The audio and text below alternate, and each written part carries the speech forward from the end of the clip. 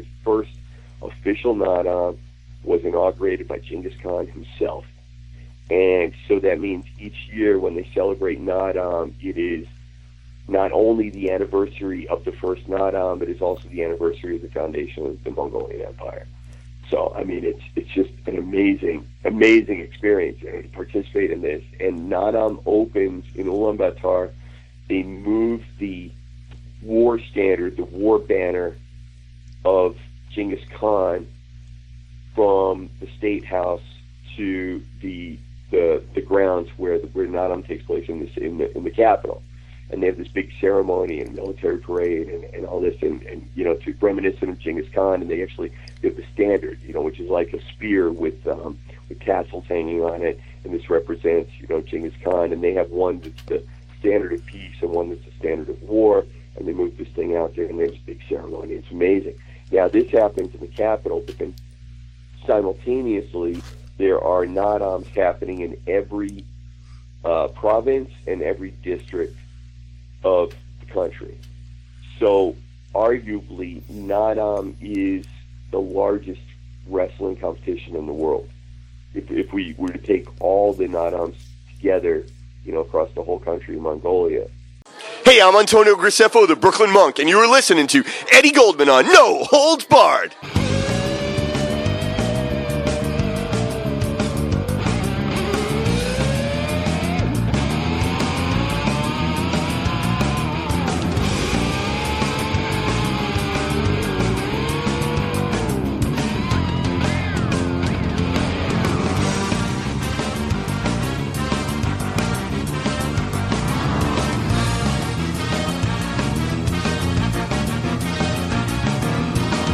Hello, everyone around the world. Once again, this is Eddie Goldman on No Holds Barred. On this edition of the show, we once again spoke with the writer, author, professor, and wrestler Antonio Graceffo. Known as the Brooklyn Monk for where he was born, he's currently located in Ulaanbaatar, the capital of Mongolia, where he teaches, writes, and wrestles. Our topic in this lengthy discussion was Mongolian wrestling, including the centuries-old annual Naadam Festival, about which you heard a little in the introduction.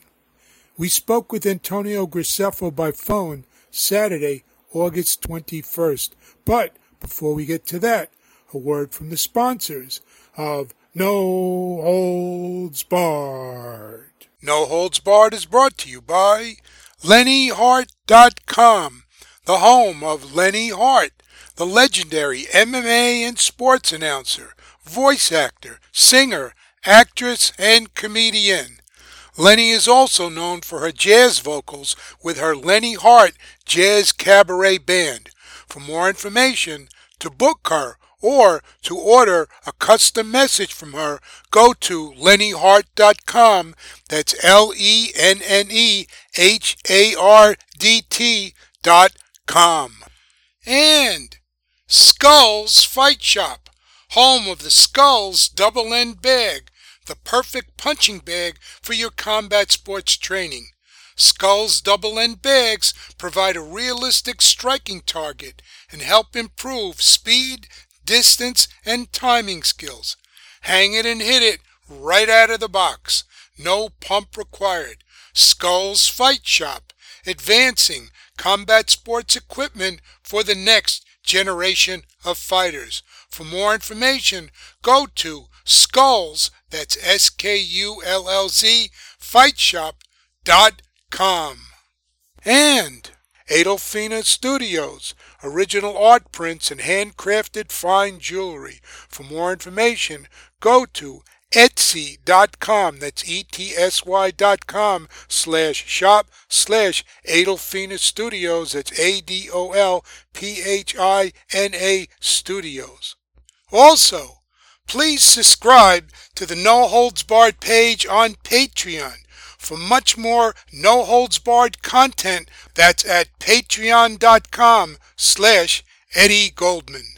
Now, you can also support our independent No Holds Barred journalism by purchasing items such as t-shirts, hoodies, tank tops, mugs, pillows, masks, and even miniskirts at the new No Holds Barred with Eddie Goldman shop on Redbubble.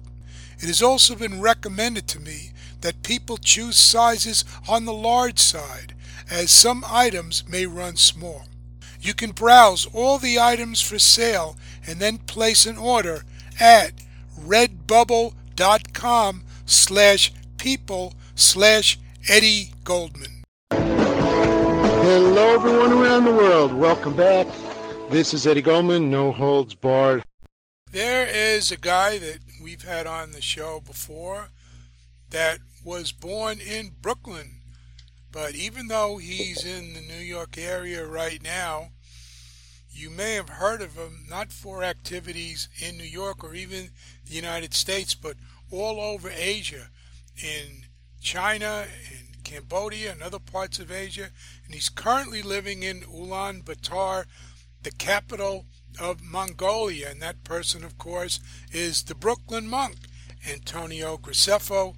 We have him on the line with us once again, and we're going to find out a lot about what's going on with Mongolian wrestling and why it is so important to the combat sports in the world, not only in Mongolia but everywhere.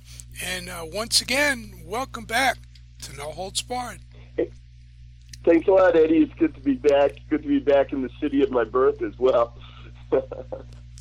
Glad you could be with us. And the first thing I want to do for those that are not really up on geography is explain where Mongolia is and also the difference between Inner Mongolia and the rest of Mongolia, which is sometimes, I don't know if that's correct or not, but referred to as Outer Mongolia, so people know the difference, because there's an important difference between those two parts. Sure.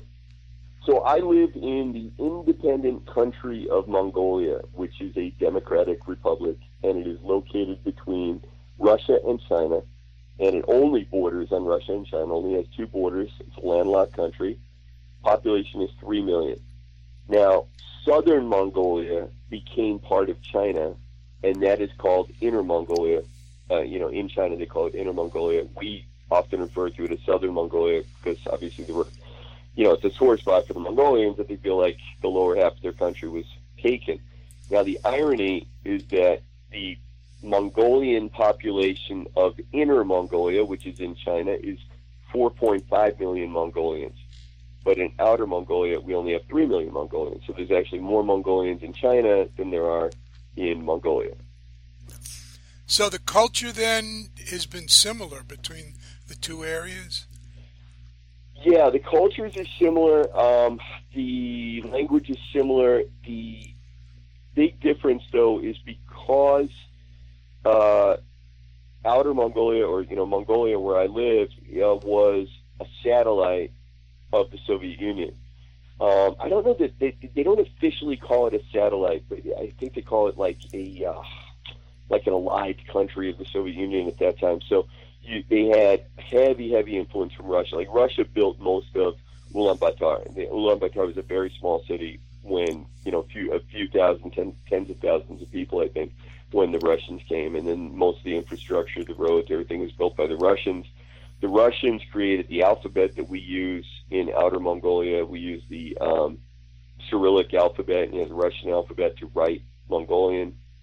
And in a way, it's a shame because Mongolia has a very beautiful ancient script, ancient alphabet, Mongolian Hunnu alphabet.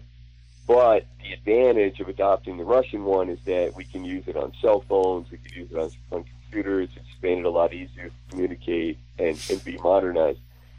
Inner Mongolia, inside of China, still uses the vertical Mongolian script. So they write Mongolian with this ancient Mongolian script. And another irony is that the people in Inner Mongolia cannot read Cyrillic, and most people in Outer Mongolia really can't read traditional Mongolian script. Like, they learn it in school a little bit. The kids learn it. I think they take an exam, but they really can't do anything meaningful with the script. Most people can't. So that's an impediment people communicating. Nowadays, though, because of cell phones, they're able to call each other, and they speak the same language, and it's mutually intelligible. And then there's just tons of Russian loanwords in the Outer Mongolian language, whereas in Inner Mongolia, I would assume there's just a lot of Chinese loanwords, for modern concepts and things that they didn't have Mongolian words for. And then English has just, in 1990, right after the fall of the Soviet Union, Mongolia had a peaceful revolution, and overnight just changed into a democracy. And within just a couple of years, they dropped Russian from the school curriculum. They added English. And today, I believe more people speak English in Mongolia today than ever spoke Russian, even at the height of, their association with Russia. And English words just flow into the Mongolian language, and also because you're writing with Cyrillic alphabet, so it's actually really easy to borrow words from English, and write them with the Cyrillic alphabet. So there's just so many English words. Like, it's really funny when I walk by, if you can read Cyrillic, and you look at a gym, for example, like the word gym and spinning and boxing, and all these words are essentially the English word, but written with the Cyrillic script. And in Inner Mongolia, of course, that's not the case. So I find it funny when I talk to Inner Mongolians, because I'll say things that are totally normal, and they're like, they have no idea what I'm talking about, so we have to say it in Chinese. Now, you're living in Ulaanbaatar, the capital, clearly the largest city. I mean, what, about 40 or 50% of the population of Mongolia lives there. Tell us about that, what you're doing there. So I live in, you're absolutely correct, Eddie. So about half the population lives in Ulaanbaatar. I live in Ulaanbaatar. Inside Ulaanbaatar, people are divided almost in half. There's about half that live like I do, which I live in like a service apartment. So, it's a modern apartment, and it includes like, cleaning service and all that. And they come in and they clean it, and it's got security and whatever. It's just a nice apartment. And about 50% of the population live in the Gir district. So a Gir is the is the Mongolian word for yurt. A lot of Americans will know the word yurt. That's actually a Russian word for the tent houses, traditional tent houses Mongolians had. We call them Girs. There's a Gir district in Ulaanbaatar, and about half the population still live in Girs, and about half of them live in apartments like I do. And I teach economics at the American University. And the insane thing is that the English level of the country is improving so fast that the incoming freshman class each year, when we have the new intake of freshmen, their English level is higher than the seniors that are graduating. So these seniors have been through 4 years of English, a medium education, 4 years business degree, taught in English, all their classes in English, and every single year the director makes the same assessment, and he says the incoming freshmen, their English is better than the seniors that are graduating. It's just amazing how quickly this is happening in Mongolia. I'm assuming there's pretty good internet access there, because young people particularly will be able to watch English language videos and read English language articles from all around the world quite easily once you're online, whereas China, they'll block a lot of this, most of this stuff. That's correct. Yeah, there's almost no English language anything on TV in China, except I think there's still some like state English lessons that are on TV. But other than that, there's basically nothing on TV in China that's in English. But in Mongolia, an interesting fact about Mongolia, we have more cable channels, I believe, than any other country in the world.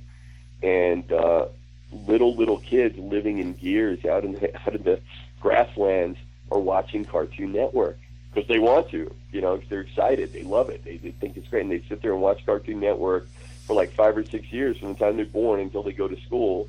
And they go to school, they're already speaking English. And it's just crazy. You could be outside the city and meet kids that, never seen a foreigner, in person, and yet their English is like really good and they can talk to you.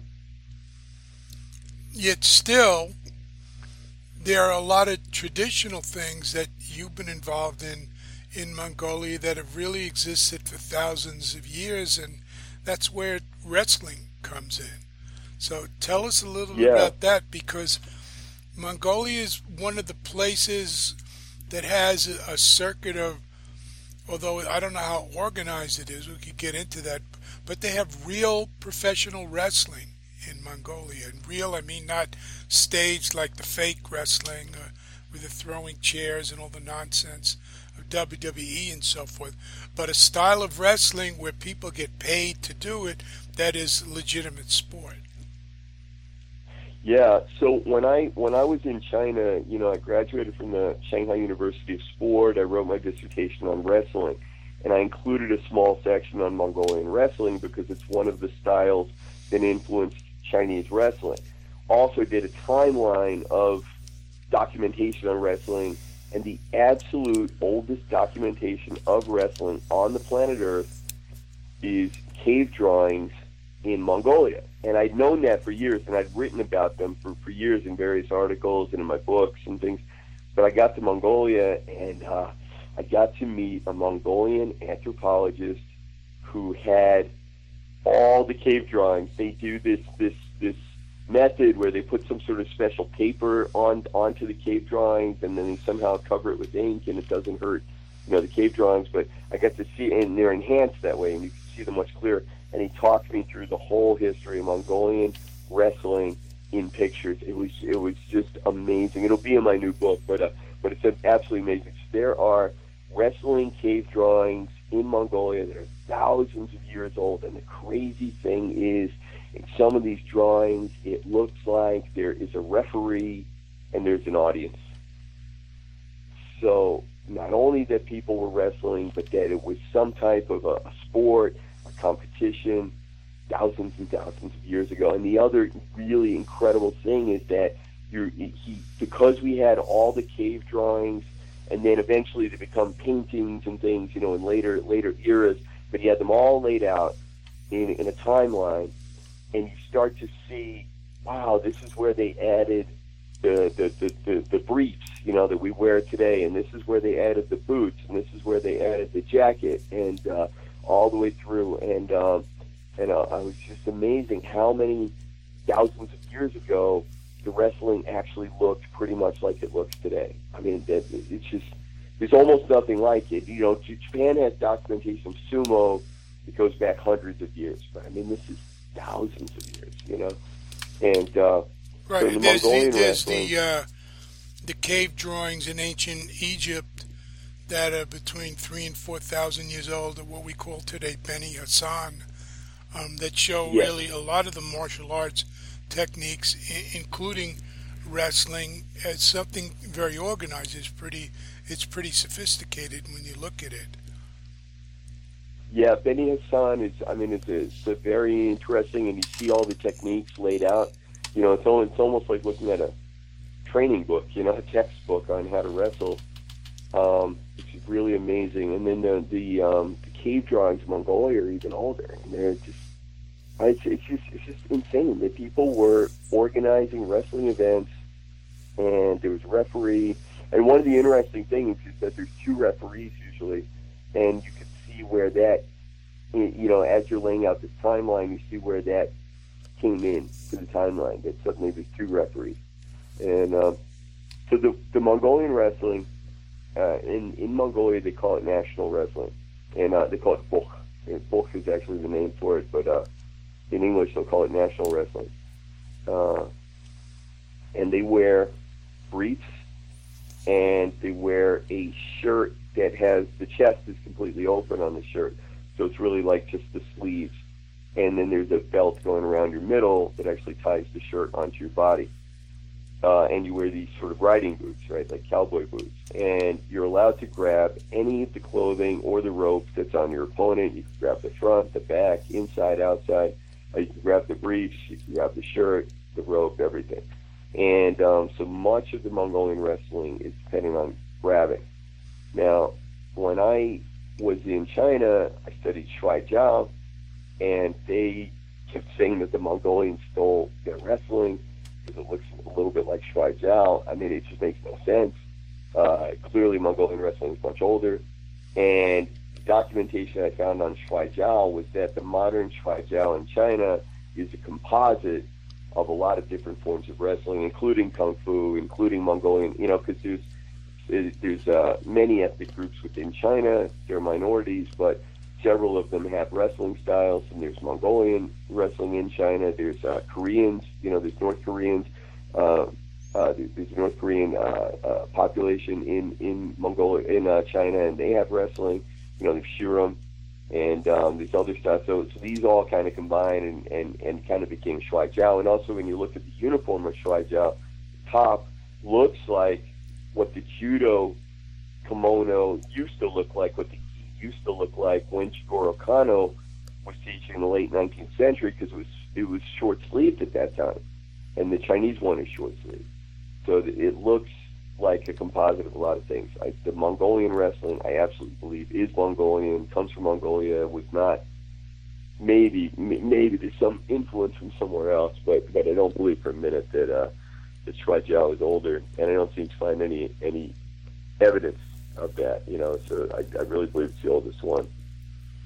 Yeah, finding out the oldest one, I've discussed this a lot over the years, is so difficult because the actual history is just very spotty in terms of what relics and cave drawings and paintings have survived and were not destroyed for one reason or another over thousands of years. And also because wrestling is a sport, is an activity that predates organized civilization. We see it with animals playing with each other or fighting with each other, doing wrestling. So where it actually became an organized sport is difficult to find, because you've had these indigenous styles of wrestling in Africa for thousands and thousands of years. Well, when did they start? When did they become organized a sport?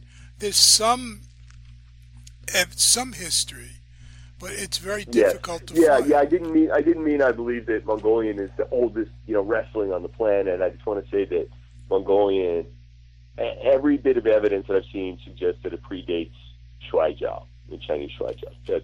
That's what I meant to say. Right, which I think is important given the history and the prejudices of this area, this area. How do you, now, in the current book, give me the correct pronunciation on it, because I'll just say Bokh. Okay, so Bokh. B-O-K-H. Bokh. Bokh, okay. Yeah. So it's almost like a Germanic, the last two letters, Bokh? Yeah, kind of, yeah. Okay, similar to that. Now, what are the basic rules? How do you basically win in this sport? You win simply by throwing your opponent on the ground, and that's it. You don't have to pin them, nothing like that. You just throw them down, and that's a win. Okay, what are you allowed to do and not allowed to do? Obviously, there's no striking. No striking. However, Mongolians are really big on sweeps. I mean, they call them sweeps, but I mean, these are kicks. These are vicious kicks with those huge Mongolian thighs, and they're wearing cowboy boots.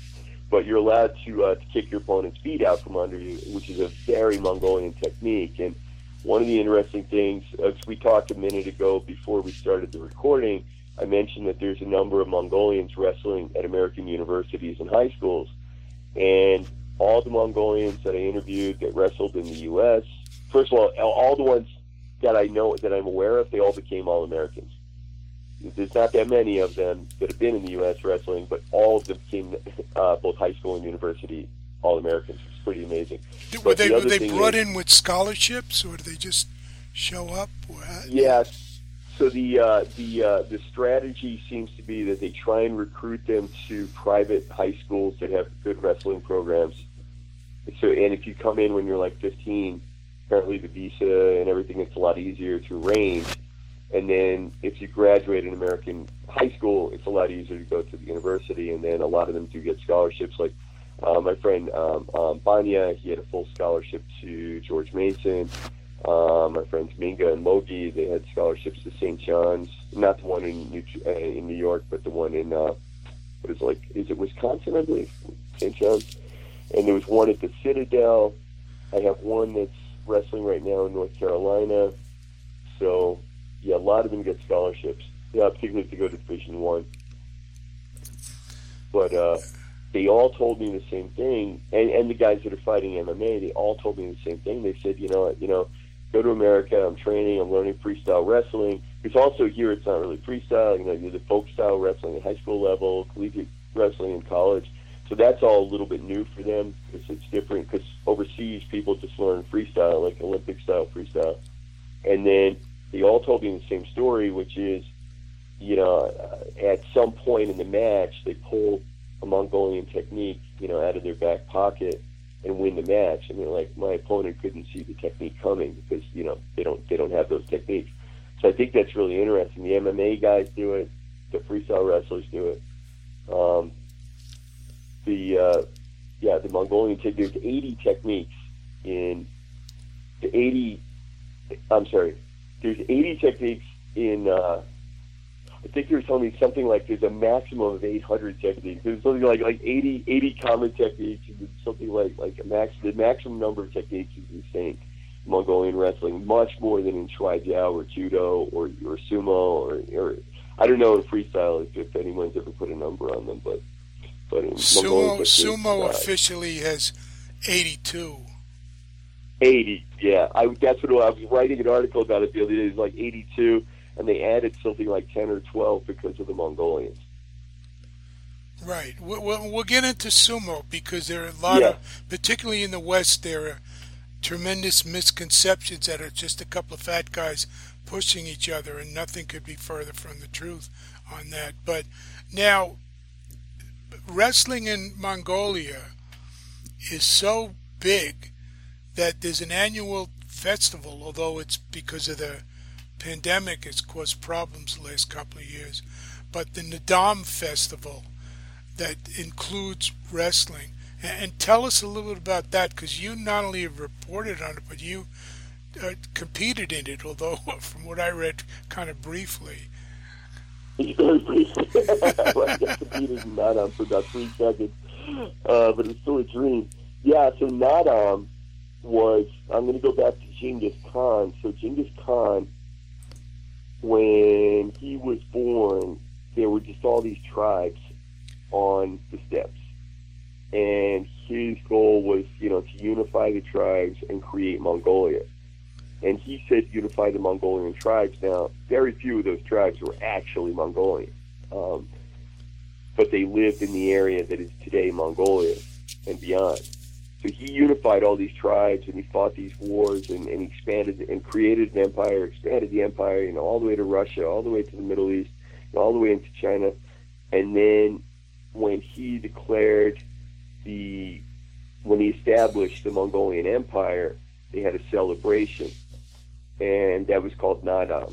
And this celebration was the biggest, in the words of Jack Weatherford, who is one of the foremost authorities on Genghis Khan, he said it was the biggest event that had ever taken place on the steppes. And it was hundreds of thousands of people that came to this thing. And they had the 3 manly sports, which are horse racing, archery, and wrestling, whereby wrestling was the highlight of the games. And that is considered the first official Nadam. Now, there were probably always Nadams among the people that would become the Mongols, right? And again, ethnic, it's very difficult when we say the Mongols. There's the actual ethnic Mongols, but then there's all these other tribes that aren't really Mongols, but they're part of the empire. But anyway, all these Tartars, the Khitan, all these different Meerkat, all these different tribes and races of people, they all had wrestling. They had probably had some type of Nadam, but the first official Nadam was inaugurated by Genghis Khan himself. And so that means each year when they celebrate Nadam, it is not only the anniversary of the first Nadam, but it's also the anniversary of the foundation of the Mongolian Empire. So, I mean, it's just an amazing experience to participate in this. And Nadam opens in Ulaanbaatar. They move the war standard, the war banner of Genghis Khan from the State House to the the grounds where Naadam takes place in the capital, and they have this big ceremony and military parade and all this, and to reminiscent of Genghis Khan, and they have the standard, which is like a spear with tassels hanging on it, and this represents Genghis Khan, and they have one that's the standard of peace and one that's the standard of war, and they move this thing out there, and they have this big ceremony. It's amazing. Now this happens in the capital, but then simultaneously there are Naadams happening in every province and every district of the country. So arguably, Naadam is the largest wrestling competition in the world. If we were to take all the Naadams together, across the whole country of Mongolia, it's essentially every man, particularly outside of Ulaanbaatar, essentially every man that's born on the steppes, every boy, grows up wrestling, and they'll compete in this, in their local Naadam, either at the province level or at the district level, whatever it is, and they'll compete in Naadam. And then the Naadam is an elimination tournament, and they're really big on numerology. In the ancient beliefs, Mongolia, numerology plays an important role. So there has to be X number of wrestlers, and the reason why is because they have to do X number of eliminations. And when you get down to the final 5 rounds of eliminations, the winners are awarded animal titles, and then the more wins you have, the higher your animal title will be. And the wrestlers wear a traditional cap, and so my cap is blank.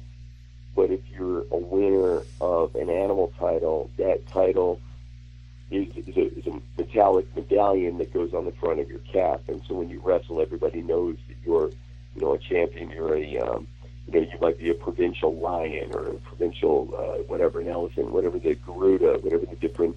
My coach was a Garuda, which is a mythical sort of a bird, serpent, animal, and he's got that on his cap.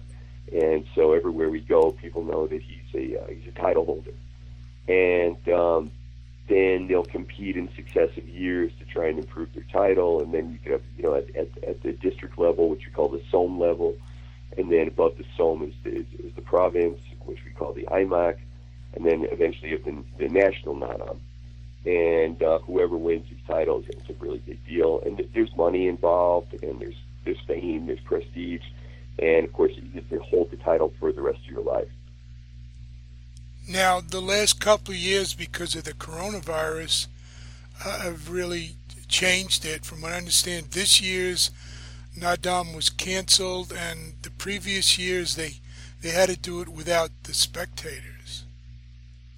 Yeah, so 2020 Naadam, the national Naadam was done without spectators. It was done virtually, but I wrestled in a Som, like in a district in a faraway province, and out there they just did what they would normally do. Nobody had heard of wearing a mask. It was really funny out there. Like, nobody's worn a mask maybe for the whole pandemic. I don't know. Nobody was wearing masks.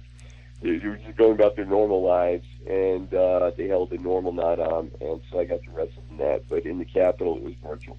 This year, the Naadam was completely canceled in the capital, and officially was canceled in the districts and in the provinces. And to my knowledge, they didn't hold. I was really surprised. I really thought the government would say it was canceled, but people would still do it. But actually, I don't think they did. And also this year, it was very difficult to move from one province to another, so that may also have prevented people from, having the Naadam celebrations. A lot of people don't, a lot of people live in the capital, but then they'll go back to their district or their province, for Naadam. They go back to where they were born, because their family is there. And so because they couldn't do that, I guess that also helped discourage the Naadam celebrations. Now, in terms of videos of this and organization, tell us about this. I'm assuming that at least some of this is televised in Mongolia, but is it televised more or any places around the world? And if people want to watch this, where do they go? And also, what is the organization? Is there some kind of association or federation doing this? How does this Yeah, get organized? so there's so as far as television goes, the events in the capital are televised. So Nadam is the Nadam wrestling is televised and broadcast. Then at Mongolian New Year, which is Sagansa, we have another big wrestling tournament, and that is on TV. And then there's a national championships, and that is on TV. There's actually a wrestling palace in Ulaanbaatar, and they held the national championships are held there, whereas the Nadam is held in the stadium. But the wrestling palace is indoors and it's heated, so because it's cold most of the year. So I believe Sagansa wrestling is also held in the palace, and I think national championships are held in the palace. And then there's Sporting Udon. There's like a sports center in the center of Ulaanbaatar, which is where all or a lot of the national teams train in there and stuff, and they hold events there as well, and those will often be televised. Now you can go on YouTube and just Google just search for bulk wrestling or national wrestling in Mongolia. All this stuff winds up on YouTube. The Mongolians are really, really good about using social media, filming things, putting it up on YouTube and on other social media. Now, in terms of organization, is there any federation? I'm interested in the governance of this. I mean, who determines, who the referees are, the qualifications, all that kind of stuff that goes on? Because it seems that this is huge, obviously, in Mongolia, and maybe followed by Mongolians in other countries, but it's not well known at all outside of Mongolia or that part of Asia, East Asia. Yeah, so there are federations for all the different sports in Mongolia. There's an Olympic committee, then there's federations for all the different sports. National wrestling has its own federation, separate from freestyle wrestling. And we have national wrestling, freestyle wrestling, sambo, and judo. We don't have Greco-Roman wrestling in Mongolia, but we have national wrestling has a federation, freestyle does, sambo does, and judo does, and they're all distinct. I do not know how they pick the referees exactly, but I do know that in the provinces and probably in the whole country, they tend to be former wrestlers, probably former title holders. And unfortunately, I've only been to Nadam once. I've lived in the country for 2 years, but they only held Nadam once when I was there. And I didn't know what I was looking for when I went there, which this year I would have been a lot more in tune. But I was looking at the hats of the referees, and I would assume that most of them have animal titles on them. These are people that have, they were champions when they were younger, and now they're part of the refereeing and things like that. So Nadam is celebrated also in Inner Mongolia, but in Inner Mongolia where, and I think maybe you've spoken to Lavelle Hengai. He's an American from New York that's wrestling in Inner Mongolia. I don't know if you've spoken to him, but I did. Good for you to talk. Yeah. So they do it differently in Inner Mongolia. Nadam is a season. It's like the whole summer. They have all these tournaments, like every village, and he wrestled like 50 times. When I talked to him last night, he had wrestled 50 times already that summer. And in Outer Mongolia, in the Republic of Mongolia, you only get to compete in national wrestling about 4 times a year. And inside of Russia, there are 3 Mongolian republics. There's the Buryat Republic, Tuva, and Altai Republic. And whereby Tuvans are not actually Mongols by blood, but they are by culture. They're culturally Mongolian, but they're not by blood. Whereas Altai and Buryat, they actually speak Mongolian dialects. But anyway, they celebrate Nadam in those 3 republics in Russia, and they have the wrestling, and it looks identical to what we do in the Republic of Mongolia. But what we do in the Republic of Mongolia looks very different than what Lavelle's doing in Inner Mongolia, because in Inner Mongolia they don't have the eagle dance like in Outer Mongolia, we start in like almost like a sumo position where you're squatting down and your hands are on your thighs, and there's certain rituals that you do, and then when they give the signal, you run out, you do the eagle dance, you dance around your coach or around the referee, and then you squat down. Oh, and you when you do the eagle dance, you greet Tengri, the sky god, and then you greet the dignitaries and the people that are the audience that come to watch. There's monks, you greet the monks, and then you go back to your coach and you squat down and he takes your hat off, and then you get ready and you wrestle. But that's kind of this ritual that you do with the eagle dance at the beginning of the matches in Mongolia. In Inner Mongolia, they do something very different, and also the uniform is different. They wear long trousers in Inner Mongolia, and they wear a leather shirt that looks like what people in motorcycle gangs wear in the United States. They call it a cut, but it looks like what they're wearing in Inner Mongolia. See, my concern is this, and I've seen this for a long time. There are maybe countless regional styles of wrestling that have developed as indigenous styles. And we're in an era now of more globalization. I mean, you're talking about YouTube and or the internet and all this.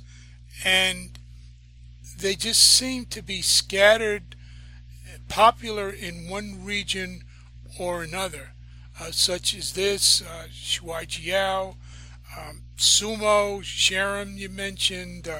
There are all kinds of African... Kushti. There's all these different styles of belt wrestling.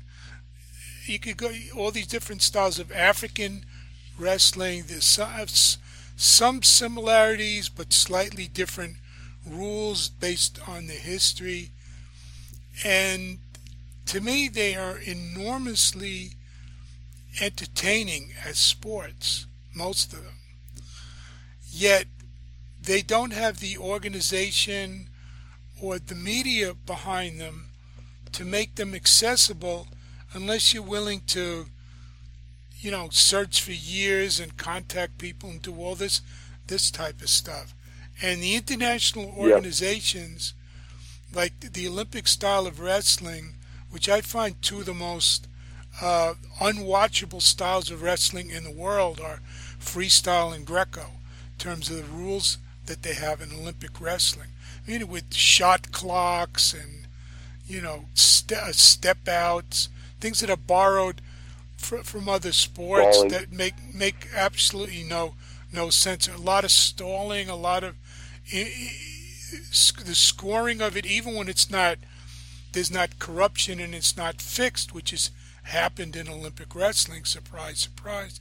Even then, it's just you can't even figure out why somebody scored, who won, that type of situation. These other styles, the matches are usually quick, they're usually easy to understand, they're visual, yet they're all scattered all over the place. I wrote an article a couple of years ago that I called a wrestling dream, that said my dream would be somebody would create a festival of wrestling that would have many of these different styles, not freestyle and Greco, but many of these other styles, including catch wrestling and sambo, which, sports sambo it's really a form of wrestling, whether they call it that or not, and put on something like this to showcase all these different styles from around the world. But I also said it's a dream, and dreams are not real. You wake up from it because there's nobody around who's going to do this.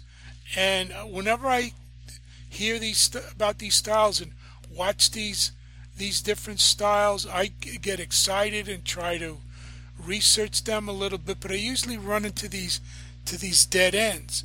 And I know that when I used to be years ago working with FILA before the Russians completely took it over and changed the name to UWW, they were trying to bring all these these indigenous styles under their own roof, and they did not succeed in that. And it doesn't seem that the current group has made any headway really in doing any of that. And they're inventing, a style of beach wrestling, which is kind of weird, and it's kind of a rip-off of all these other styles, just doing it on a beach.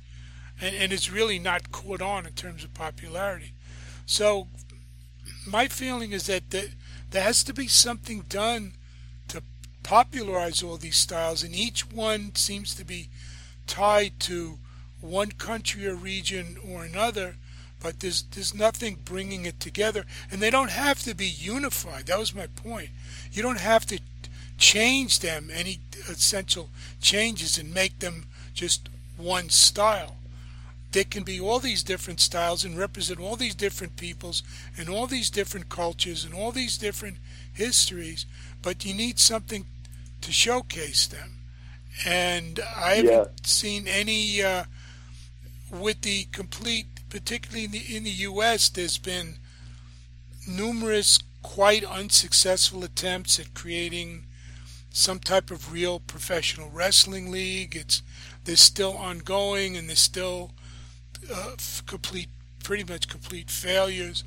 It just seems that these regional and national sports styles of wrestling exist, but with as you've written about, with globalization and people now looking at everything in the world, they're endangered now by people turning their backs on these traditional styles, which are going to have a real problem surviving in this world and competing with all these other sports. Yeah, I totally agree with you, Eddie. And it's kind of a weird thing about the internet is that on the one hand, it makes these obscure sports accessible to people. At the same time, though, the sports are getting diluted in their home countries. And as you said, I mean, it's just, I don't know why there's no Kushti wrestling outside of India. I don't know why. The Mongolians hold the Nadam festivals in all the major cities of the U.S. They hold Nadam Festival, and they have wrestling. In L.A., Chicago, New York, there is Nadam wrestling. In July, but most people don't know about it. And nobody I've been covering. Sambo Steve actually competed in it once. I couldn't hear you. Who did? Sambo Steve. Oh, okay. Yeah, but who? Yeah, Sambo Steve Kofer. But I don't hear about. I have to search for these things. There supposedly was some Senegalese wrestling going on. Some of the top wrestlers were actually living in New York. It's just impossible to find them unless you go out like a private detective or something like in the 40s and, pound the pavement and look up all these people. They may use the internet very well in Mongolia, but I can usually find things without a lot of difficulty if it's on the internet and social media. These things have been next to impossible. I couldn't find anything about the Mongolian. I looked on the internet. I could not find anything about Mongolian wrestling in America, but I knew that it existed because I knew that Sambo Steve had competed in it. And then my friend in Mongolia told me that he was working in the United States, and he swept the U.S. He followed the Nadam. He won in L.A., and then he went with them to Chicago, and he won, and then he came to New York and he won. So I mean, it's a Mongolian telling me that he wrestled. They hold it in Central Park, actually. Sambo Steve did it in Central Park. How long ago was this? Steve probably told me that when I was there. Remember you took me to meet Steve, and I trained with him. That's, I guess, 5-6 years ago, and that's when Sambo Steve told me about it. And then my Mongolian friend probably wrestled in Nadam in the U.S. maybe 2-3 years ago. Yeah, well, they're not doing much of a job of getting this information out there. They're keeping this stuff sort of a secret, and that's been a problem overall. There's a way to do it with social media for free.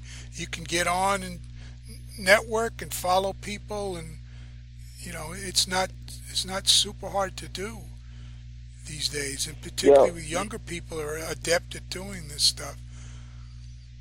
You said something interesting. You said that these traditional styles are easy to understand.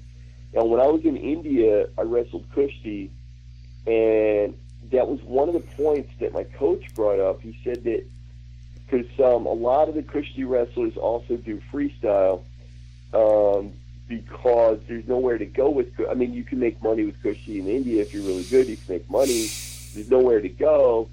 So a lot of them will try and do freestyle wrestling so they can go to the Olympics or the Commonwealth Games or whatever.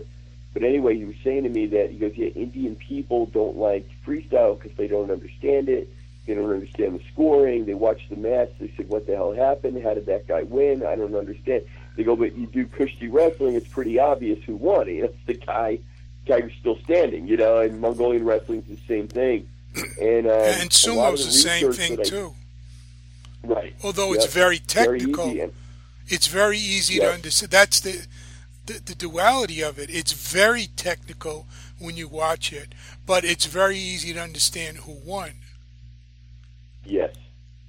Yeah. Yeah. Well, I just gave an example. The match in the Olympics, which I didn't watch any of this live, which is the big showdown between Sadulayev of Russia and Kyle Snyder of the United States, which Sadulayev won 6-3.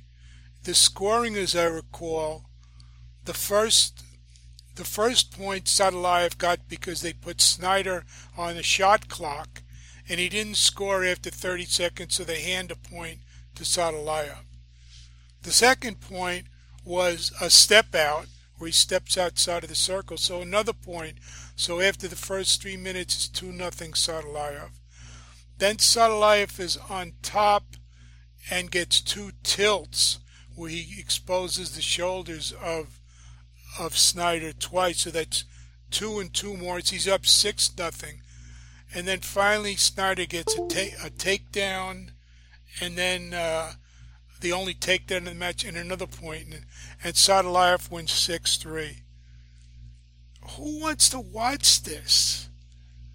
I'm not saying that the problem is because so many people left real wrestling for fake wrestling. It just seemed to be people who had any understanding of marketing or making this entertaining long ago left the sport, and they just seem to be afraid to do anything to make it interesting, to make it watchable.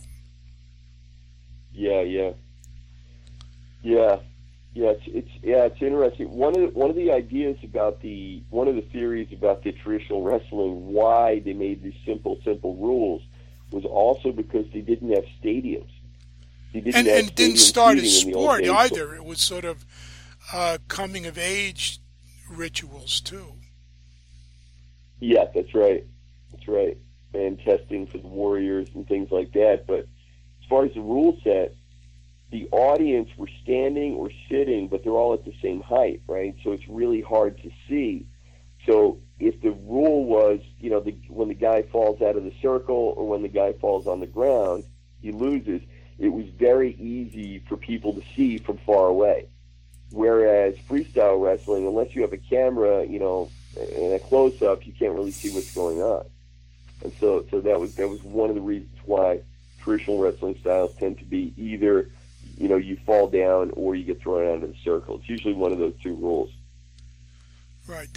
Since I mentioned sumo, I want to bring up something you've pointed out and other people have pointed out, is that even though the Japan Sumo Association is very picky and discriminatory in terms of who they let into sumo. For example, they don't let any black or African wrestlers into professional sumo in Japan, and they used to let in Hawaiians, and they don't let the Hawaiians in anymore, even after the success of people like Musashi Maru and Akibono and Kanishiki and people like that, or the Hawaiians and Pacific Islanders.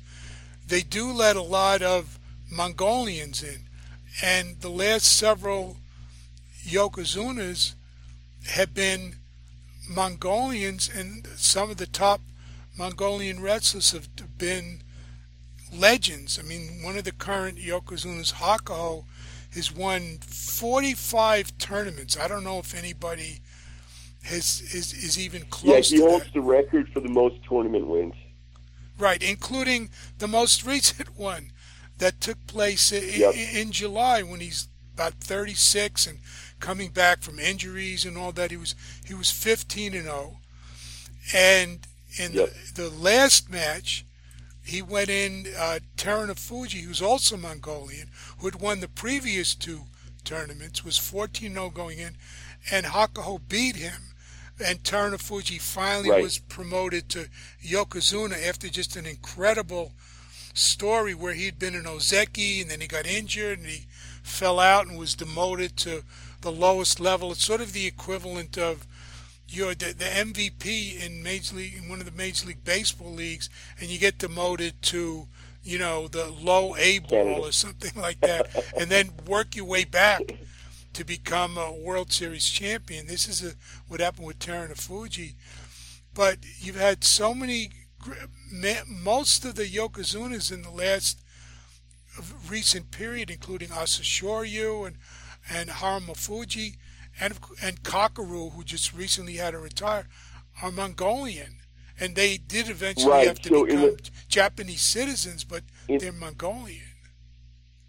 Yeah, in the last 20, I think it's since 1998, right? So it's a little over 20 years. There's been 6 Yokozuna. 5 of them were Mongolian. There was only 1 Japanese, and he retired after 2 years. So 5 out of 6 were Mongolian. Right, and they're extremely popular also, and people really follow them. And very different personalities of Hakuho and Terunofuji. And I think that's interesting that they're going to these guys are making a lot of money on the top level, but they had to leave Mongolia to do it. Yep.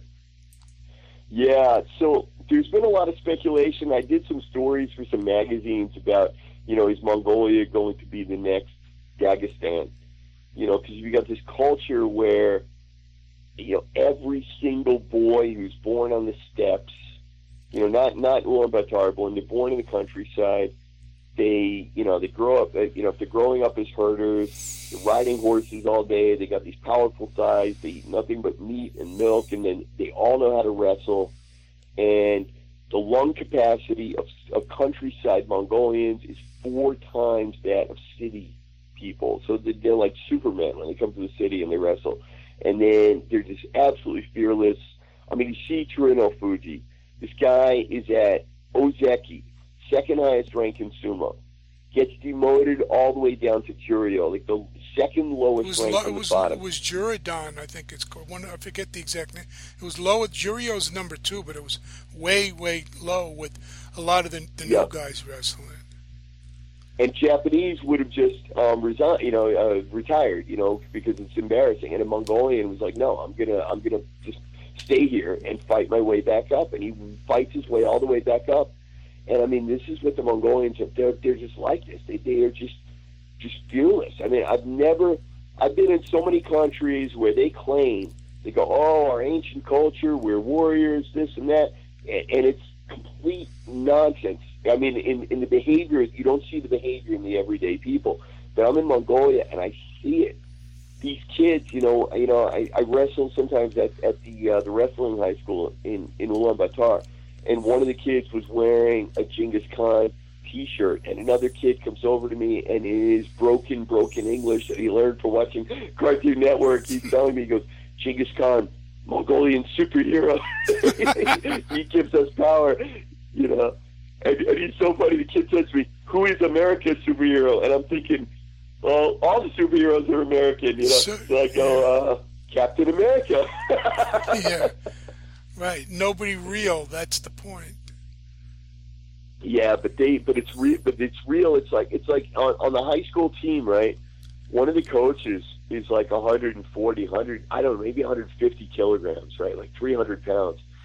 And every kid has to wrestle with him, and he'll wrestle 20, 30 minutes with one kid. And these kids, they're 14 years old, you know.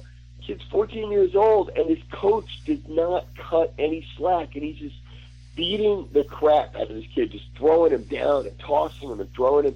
And the kid is getting up, and he has fire in his eyes. And he wants to kill this coach. And he's not quitting, and he's not crying, and he's not giving up, and he's just attacking this coach. Like, if he could, he would kill the coach. And I'm watching this, and I'm going, this is terrifying. Like, this is, this is like the Terminator in the movies. You know, he doesn't feel pain, he doesn't feel fear, and he keeps fighting. And this is a significant percentage of the Mongolian wrestlers are like this. And I'm thinking, like, you have to kill these people, you know, to stop them. And then they're going into MMA, and they're going into judo, and they're taking this with them, and they go into sumo, and they take this with them. And so that's one side of the coin. The other side of the coin is that the Mongolians that succeeded in sumo were all trained in Japan, lived as Japanese, and had Japanese training on top of this Mongolian base of being Mongolian Superman, right? But it took the Japanese training to get them there. And the other sport where Mongolians are doing incredibly well is judo. But if you walk into, you go to like Shpotin Tov Udon, you go to like the sports center in the center of Mongolia, and center of Ulaanbaatar, you go to the sports center and you go to the judo team, it looks like a judo team looks in Japan because the coaches are trained in Japan. There's a Japanese coach that rotates through. I think he spends some weeks in Mongolia and some back in Japan. So there's a heavy, heavy influence from Japanese training. And it's like you're taking that structured, regimented, disciplined Japanese training and you're fitting it to these Mongolians that grew up on the steppes, riding horses, wrestling, you know, and all of this. And it works. With MMA, it seems to be a lot more chaotic what's going on in Ulaanbaatar. They don't, the ones that went to America, like this is a funny one. I'm at the wrestling high school one day. A guy walks in, he's wrestling in, I forgot where he's fighting, like Bellator or something in the States. And he just came back from the States to visit Mongolia. He trains with the high school team when he's there. And he meets me, talks to me in English. You know, his English isn't great, but he talks to me in English. And he says, "Oh, would you mind sparring with me? Because there's nobody here that knows how to do, you know, MMA sparring." I said, "Sure, no worries." And he said, "Wait here. I have to go put in my groin guard and my mouthpiece." And I was cracking up. I'm like, there's nobody in Mongolia who's using a groin guard and a mouthpiece, you know. But the MMA guys, they went to America, they learned that, they brought it back with them. When he comes back, he's holding a round timer. And he goes, "Yeah, we'll do 3 minutes on, 1 minute off." He sets the timer, and I'm cracking up. I'm like, this is like training with an American, you know, but it's a Mongolian that was training in, I think, Las Vegas or something. But that's the part that's missing in Mongolia. They don't have that structure, you know, and they have it in judo because of the Japanese, and they have it in sumo, of course, because of the Japanese. So I think, because a lot of people ask me, are they going to dominate, you know, MMA? I said, look, I really hope they will. And they have a lot of raw talent, a lot of benefits, but they're going to need the structured training, you know, to make it all the way. Because you're going into a sport where there are submissions, and you don't really have that in Mongolian wrestling, and you're going into a sport with a lot of bad striking. You know, two guys just standing in front of each other, winging punches like a bar fight or something, which to me is and he also doing it in a cage, which has become more than a stupid prop, which is why it was originally put I mean, there's cage techniques. It's one of the main things. You know, when I'm teaching over there, a lot of times I'm teaching them how to use the cage because they don't know. And there's a whole set of techniques. That cheapens it, because the original pull of MMA, it's supposed to be reality fighting. Well, now you got a cage, and you don't have to work for a clean takedown or a throw. You push somebody to the cage. You know, maybe you tumble to the ground. To me, it's just, I don't want to get too much into it, but it's devolved. MMA is completely devolved for me. It would be better. It would be better in a ring. It would improve some of that, but the whole thing is basically devolved. If I want to watch wrestling, I'll watch wrestling. If I want to watch striking, I'll watch boxing or kickboxing or something like that. But to me, it's become the lowest common denominator of all these sports rather than the highest, quote, ultimate level. I don't see that anymore. So I don't know what they're going to do, because you can, like you said, they're going to have people trained for years in these different techniques. But that's where globalization comes in. Could this be a situation? Because you not only have UFC, which to me is the most vulgar of the major promotions, but you have one championship based out of Singapore. You have all these different organizations. You mentioned Bellator. Could you have a situation where all these different styles get lost in the shuffle? Yeah, well, I mean, look, Joe Rogan said this, and I believe it too. I mean, I think that martial arts styles will eventually kind of disappear because of MMA. You're already in a point that you got kids sitting at home watching MMA fights, and then their dad or mom or whatever takes them to like a taekwondo gym, and they're like, oh, but there's no, punching, there's no takedowns, like, this isn't even fighting, and the other crazy thing is all the other sports are trying to compete with MMA by adding. This is ridiculous. There's like a karate thing now where they do karate, but you're allowed to do takedowns and ground fighting, but you can't punch in the face. Karate combat, you can do 5 seconds of punching on the ground. Right. Yep. Yeah. I mean, there's a thing in Malaysia where it's like silat, but they're trying to do it like MMA, but doing limited rules, and it's really a shame. It's like everything's just going to become one martial art. Maybe, but boxing is still bigger and just as, if not more, universal than all of this.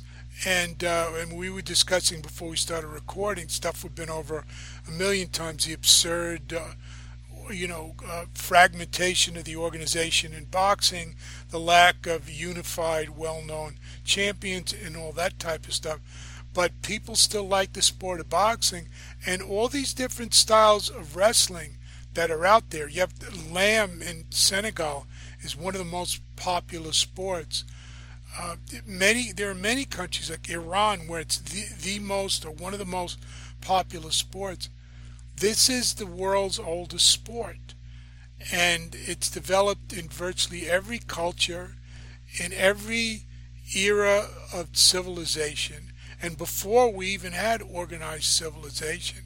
I don't see it going away. I see it having all these things having its ups and downs, and I'm not saying we can easily predict the futures, but I don't see it going away because of MMA. There's still an awful lot of people that prefer wrestling to MMA. Knowing what MMA is, they want to see wrestling. Yeah, I think that without a doubt, Mongolian wrestling is here to stay for a very, very, very long time. It's not. I mean, it's probably going to diminish a little bit because of globalization. The kids born in the city are less likely to wrestle, but it's so huge, right? And then Kushti in India, my coach told me he estimated there's 20 million wrestlers in India. It's more than the population of some country, So that's here to stay. And but in other places, like in the Central Asian republics, I think that the belt wrestling is definitely dying out. When I lived in Busan, Choi Hongman had just moved to MMA because he was a professional Shiram wrestler, and professional Shiram was basically ended. It used to be that each Saibatsu, each of those big what do you call them, big business conglomerates, Samsung or whatever, like they each owned a baseball team, they each owned a Shiram team, SoftBank and others. Yeah, and then Shiram was kind of disappearing. Like professional Shiram was pretty much dying, which is a shame. But I think that in a lot of countries, the traditional wrestling is going to die. And in Cambodia, there's effectively one village that still does traditional wrestling. It's huge in that village, but it's almost non-existent in the rest of the country. So, I mean, Mongolia and India, it's going to survive, but unfortunately in the other countries, I see it dying. Well, real professional wrestling died in the United States a century ago when the promoters wanted to be able to control the belt, and they made it fixed so that then you could determine who has the belt, and if you want to trade the belt between different promoters, you can agree to do that and hope there's not a double cross, and if there is, you had ways of dealing with that. All this kind of nonsense coming from a corrupt structure. And so within a few years, it went from these very long matches that took place, and you could still see highlights of a scratchy film from 1920 in Madison Square Garden, the Joe Stecher-Earl Caddick heavyweight championship match, and see this style of wrestling when it was still a real professional sport. Till just a few years later, they doing flying drop kicks and bizarre costumes and all this nonsense that would just get worse and worse every year, and it couldn't compete because of the corruption. And it's interesting, I once wrote an article about this, how right around 1920 there was boxing, wrestling, and baseball were all faced crises, and they all took three different directions. Baseball had the 1919 Black Sox scandal, where it was the World Series was fixed, and they put in a commissioner, and they weren't always consistent with it, but they clamped down on fixing the games and have had a pretty good run afterwards, although in recent years it's had another series of problems. Boxing got legalized, but under the current structure of the different promoters and later the rival sanctioning bodies.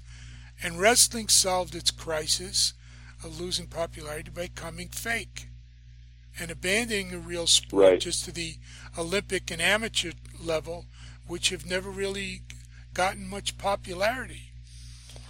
And so it's possible that this fate can await a number of these indigenous and national and regional styles unless they modernize their marketing and media and fast. Yeah. It's interesting because when I was in India, a lot of the wrestlers asked me about, Mongolians, and could I bring Mongolians to India, or, they're really interested in, wrestling with the Mongolians, and which I thought was neat, because in China, they didn't have that. Like, the guys, the Shuaijiao team at the university trained in the same room at the same time as the judo team, and there was never even one day that the two coaches said, why don't we have our guys wrestle each other? It's so weird. They had no interest in doing that, and none of them wanted to wrestle the Mongolians. None of them but the Mongolians, the Indians were really interested in wrestling the Mongolians, and my coach is always asking me, can you bring some Mongolians with you when you come back to India? There is interest in some of these countries to do this, but then where would the money come from? I don't know that there's any sponsor in India that wants to sponsor, Mongolia versus India, in Kushti rules. Well, that's where supposedly the World Combat Games was supposed to deal with that a little bit, although it was not just wrestling. It was for the combat sports, both Olympic and non-Olympic, and they held two editions of it in 2010 and 2013.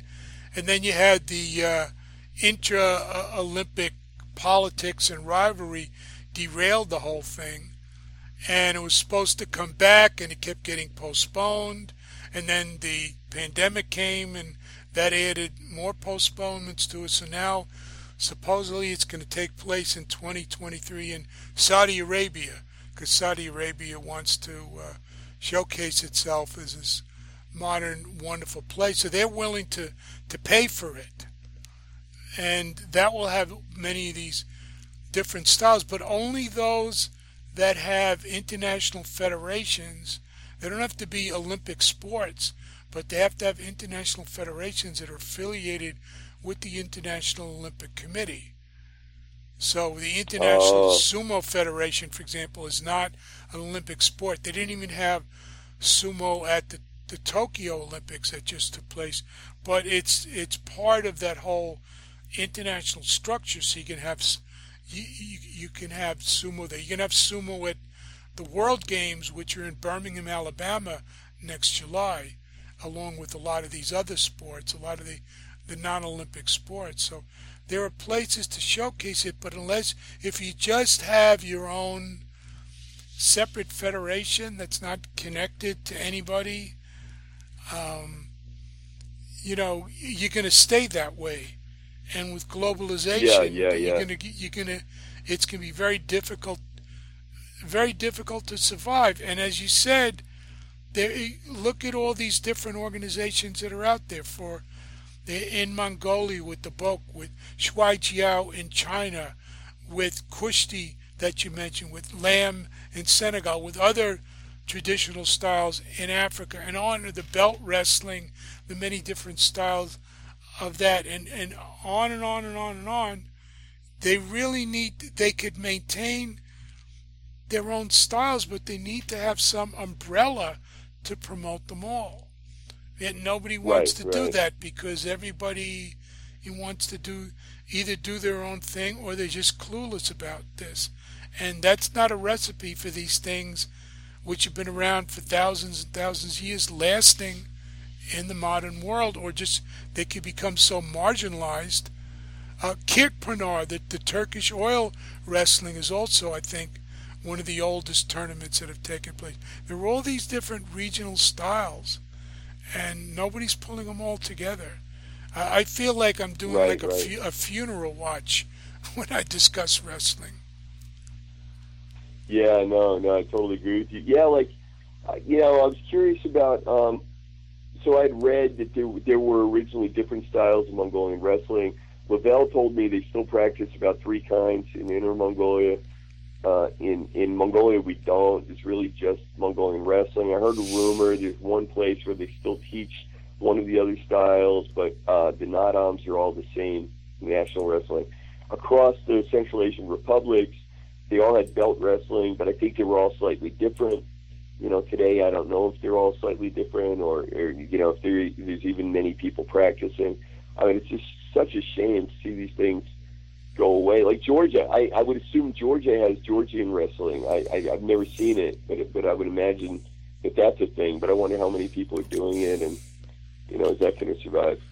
Well, you had catch wrestling as an example, and over the last 20-something years, I've seen all attempts to revive it have failed, and they'll hold some very tiny tournaments somewhere because nobody wants to work together. Everybody knows this is the correct way, this is the right way to do it, and nobody works together because they think of them. The problem is when the clubs are making these decisions, you don't have an overall body that they're all part of, it goes nowhere. And that's the difference with sumo, is that because as weak as it is, you have an international sumo federation, you have a U.S. sumo federation. So you have different clubs all across the United States that are doing, and some people are doing their own thing, holding their own tournaments and all of that, which is fine, and it's been growing because of that. And they will all get together for talking about the sumo, about the Mongolians and sumo, there's a rule in Japan that each stable can only have one foreign wrestler. Yeah. When Akibono and those guys went over, there actually was no rule. When they first opened it up to foreigners, there was no rule. And he said that at that time there were even multiple foreigners in one stable. Well, today you can only have one foreigner per stable. And in the 90s, they held 2 selections. I believe twice they did this. The Japanese representatives went to Mongolia. They taught a wrestling clinic, and they asked all the wrestling coaches in the country to send, their best 14, 15, 16-year-old boys.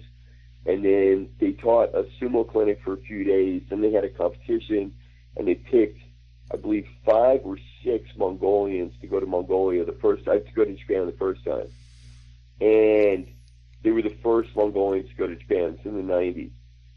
And then I think a year later, they may have done a second round of intake, and then that was it. And then they never did the intake in Mongolia anymore. And then all the other Mongolians, as far as I know, that went to Japan, some of them went actually through the Judo Federation, but they all wound up going through direct relationship between a coach in Mongolia that had a connection in Japan. And I know that several of them were on judo teams in Mongolia, and they got the opportunity to go to Japan, to go to a judo high school in Japan, and then somehow from there wound up on the sumo team, and then they wound up staying in Japan as sumo wrestlers. But that's how they got there. And I forgot the number of Mongolians that are in Japan wrestling right now. I just wrote it in an article. I want to say it's like 40, which is pretty amazing because there's only, I believe, 60 stables. So that means that, I think definitely Mongolians are the largest percentage of the foreign wrestlers. Because Eastern European wrestlers, there's a Brazilian guy that's reasonably high ranked. Yeah. A few others. In the Makuuchi division, there's like one Bulgarian, one guy from the Republic of Georgia, one Brazilian, And then there's a couple of like mixed Bulgarian. There's like a Filipino, Japanese. I don't know if it's Filipino Japanese or Filipino Korean. There's a Korean Japanese. Yeah. But the Mongolians, they don't care. See, the thing is, Japan Sumo Association doesn't care what happens outside of Japan. So even though there are English language broadcasts on TV and you could watch free on the internet, they don't do really much to promote it. It's just sort of like people who are Japanophiles will watch this and follow this. And people who don't want to get into all of that don't follow it, and it looks too Japanese for them. And it is hard to follow with the rituals and even the English language announcers. They'll use a lot of the Japanese phrases. Sometimes they'll explain it, sometimes they won't. But it's sort of, they're not interested in it becoming an international popular sport.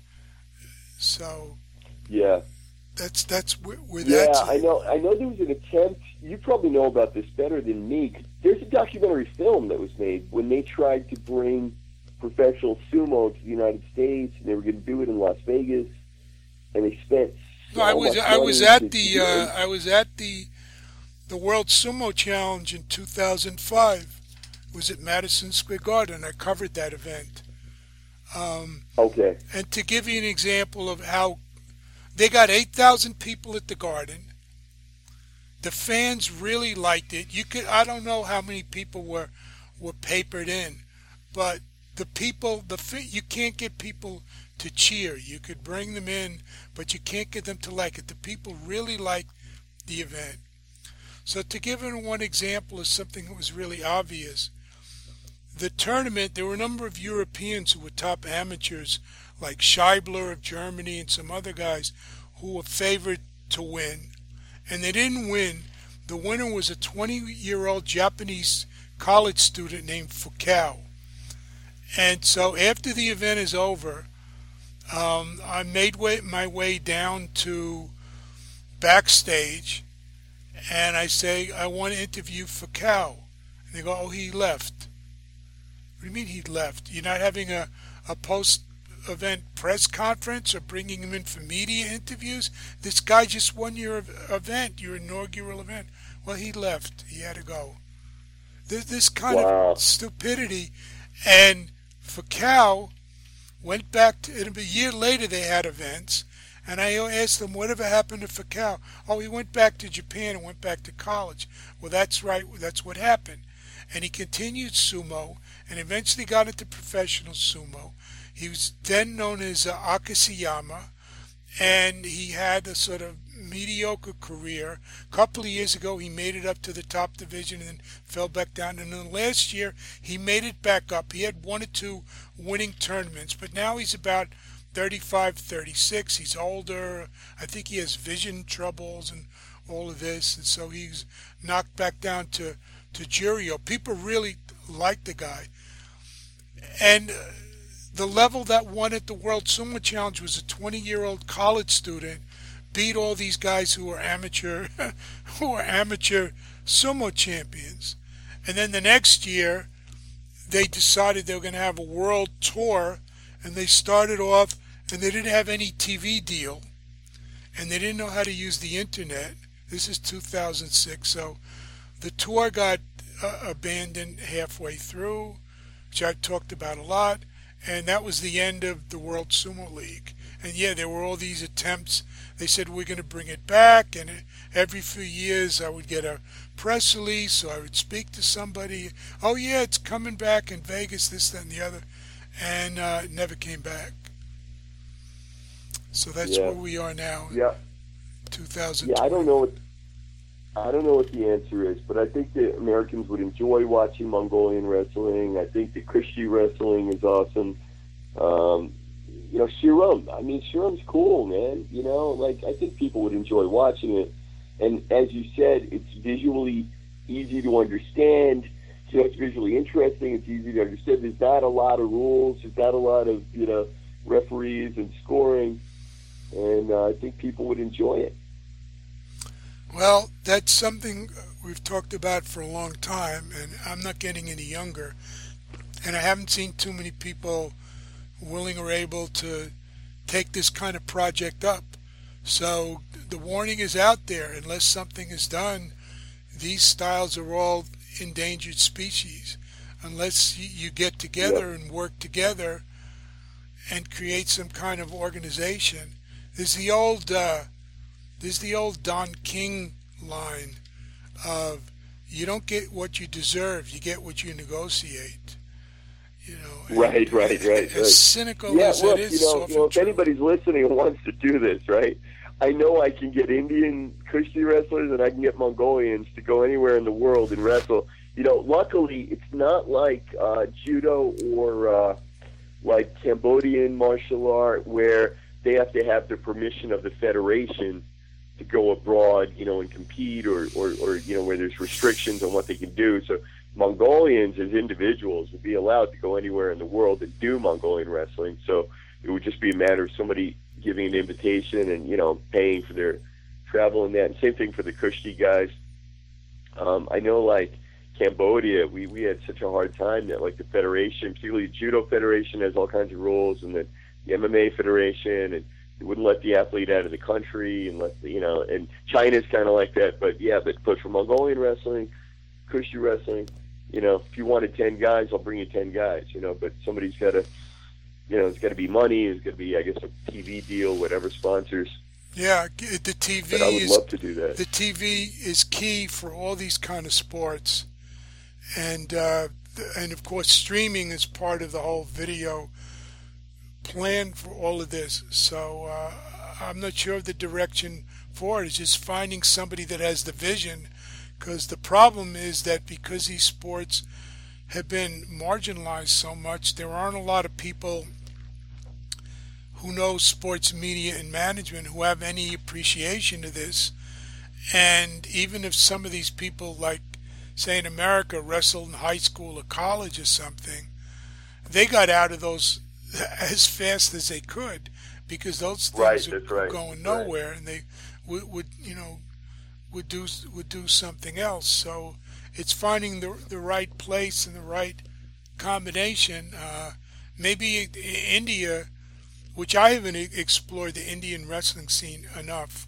I did a little bit when they had this Indian professional wrestling league that they had, but that was the problem. That was directly tied to UWW in freestyle, so that limited its popularity, even though they brought in some top wrestlers from around the world. So I don't know. Someone has to move on it. Maybe somebody who was not yet born we'll deal with this. But time is running out. We saw, like I said, with catch wrestling, the era of Frank Gotch and all that, filling up the earlier versions of Madison Square Garden with real professional wrestling. That's gone. That's history, and nobody's been able to even come close to replicating it.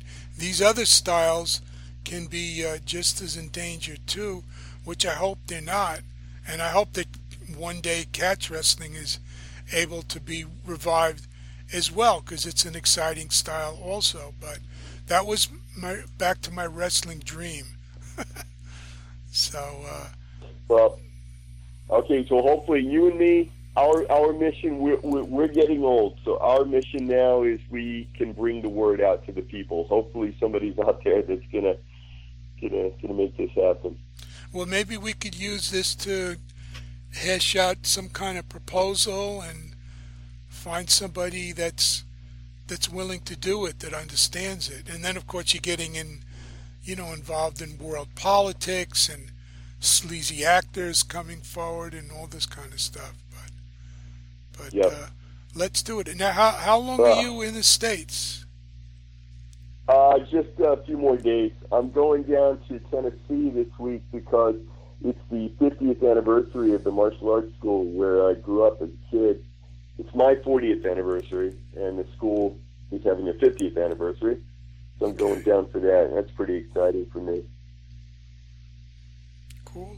And then when do you go back to Mongolia? The following week. So I'll go back a week from Monday. I go back to Mongolia.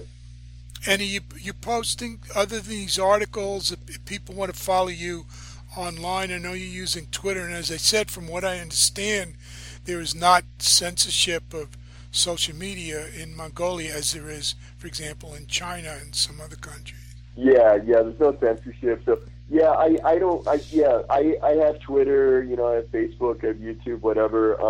And my articles are appearing in all different magazines right now. I've had my column in Black Belt magazine. I've been writing for them for like 20 years.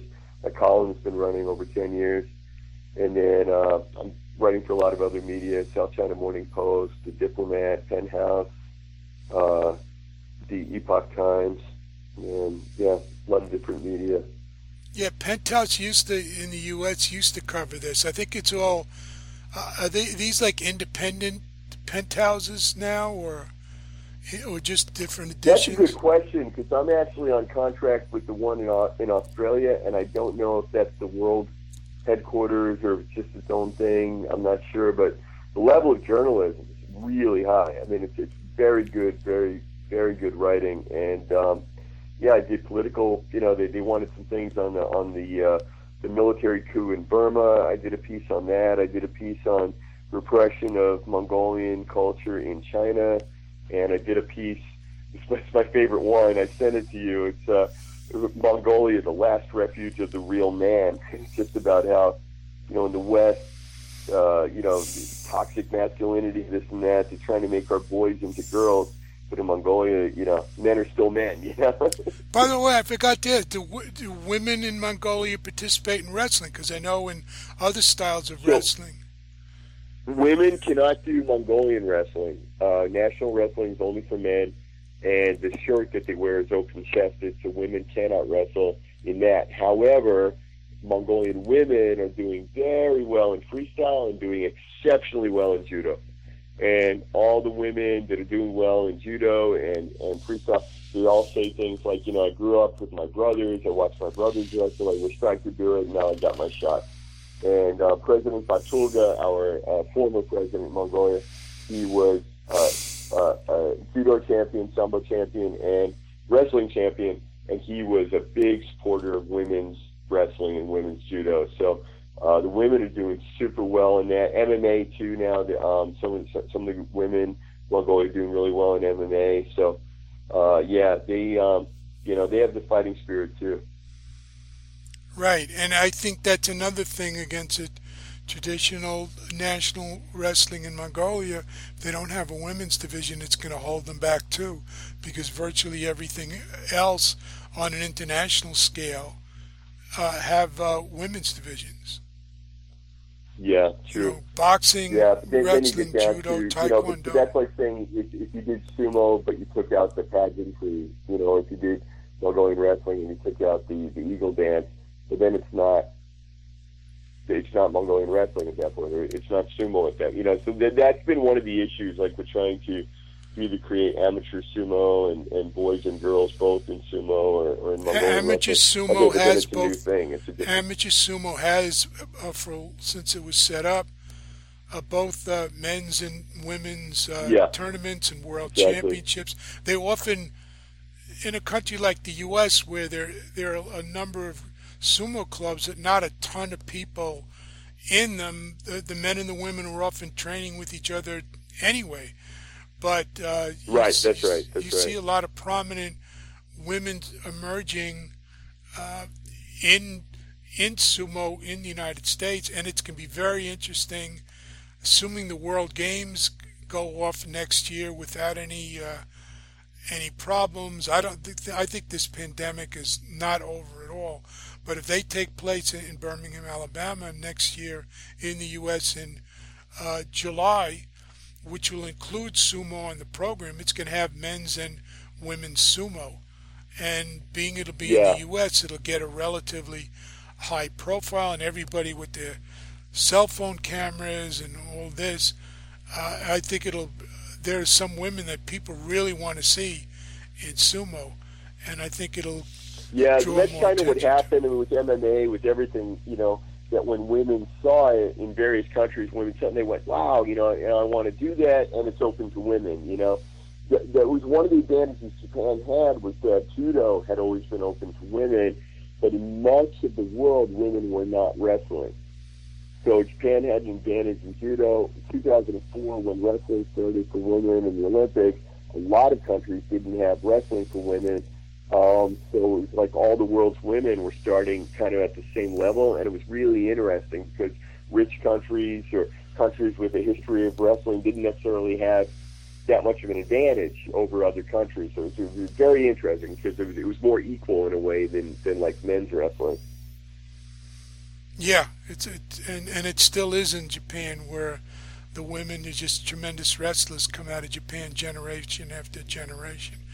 So we got I don't know, did we kind of have a task in front of us, and maybe we ought to think about a step of finding somebody who understands this and who wants to move forward and really do something for these different styles of wrestling.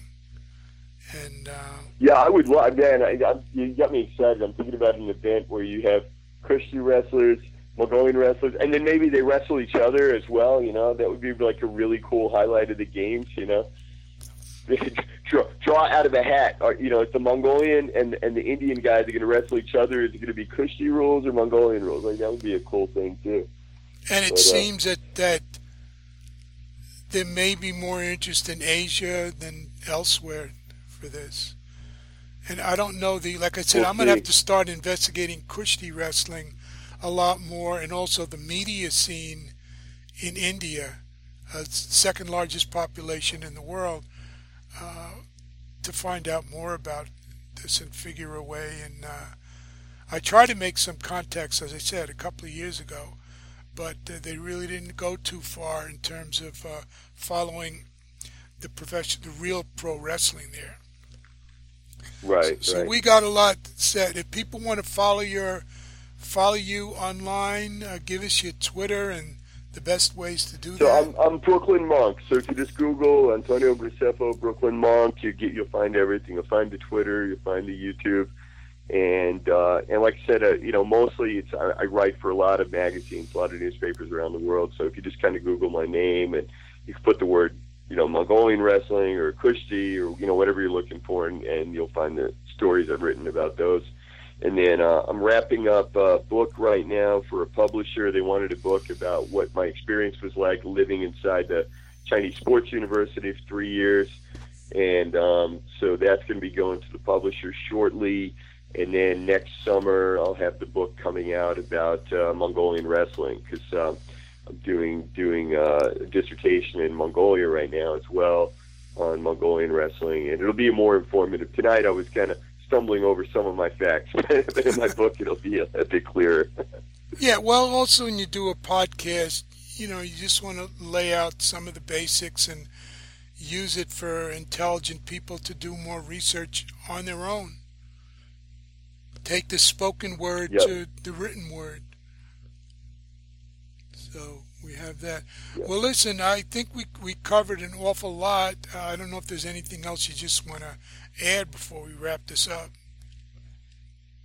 No, I'm just thinking about dinner right now. So Me too. Also, we're doing this on a Saturday evening. Well, listen, thanks a lot for taking all the time to do this, and we sort of set out a task that's been talked about for a long time, and hopefully it could go from a dream to reality in some way. So I hope so. Keep watching these developments and things like the what's happened, the ups and downs of the World Combat Games, and navigating the absurd politics of the Olympic movement and dealing with all that other crap till we get this figured out. And hopefully we'll talk again soon, and maybe, how are the connections to speak with you when you're in Mongolia? Do you have Skype there and all that? Yeah, we have everything. We have Skype and Zoom, and no restrictions, Mongolia. All right, after we're off, send me your Skype. I don't know if I have your Skype name. Okay. So we'll do that. Well, listen, thanks so much for talking with us, and we got a lot laid out. And if somebody's hearing this that we don't know, give us some hints on how we can move this forward before it's too late. All right, thanks a lot, Eddie. Take care. Have a good night. Take care of yourself. Thank you. You too. Okay, bye-bye. No Holds Barred is brought to you by LennyHart.com, the home of Lenny Hart, the legendary MMA and sports announcer, voice actor, singer, actress, and comedian. Lenny is also known for her jazz vocals with her Lenny Hart Jazz Cabaret Band. For more information, to book her, or to order a custom message from her, go to LennyHart.com. That's LennyHart.com. And Skulls Fight Shop, home of the Skulls Double End Bag, the perfect punching bag for your combat sports training. Skulls Double End Bags provide a realistic striking target and help improve speed, distance, and timing skills. Hang it and hit it right out of the box. No pump required. Skulls Fight Shop, advancing combat sports equipment for the next generation of fighters. For more information, go to Skulls, that's SKULLZ, fightshop.com. And Adolfina Studios, original art prints and handcrafted fine jewelry. For more information, go to Etsy.com, that's ETSY.com/shop/Adolfina Studios, that's ADOLPHINA Studios. Also, please subscribe to the No Holds Barred page on Patreon for much more No Holds Barred content. That's at patreon.com/Eddie Goldman. Now, you can also support our independent No Holds Barred journalism by purchasing items such as t-shirts, hoodies, tank tops, mugs, pillows, masks, and even mini skirts at the new No Holds Barred with Eddie Goldman shop on Redbubble. It has also been recommended to me that people choose sizes on the large side, as some items may run small. You can browse all the items for sale and then place an order at redbubble.com/people/Eddie Goldman. Hello, everyone around the world. Welcome back. This is Eddie Goldman, No Holds Barred. Well, that's going to do it for this edition of the show. Thanks for listening. If you want to follow my site, my blog, the easiest way is go to eddiegoldman.com. For No Holds Barred, this has been Eddie Goldman.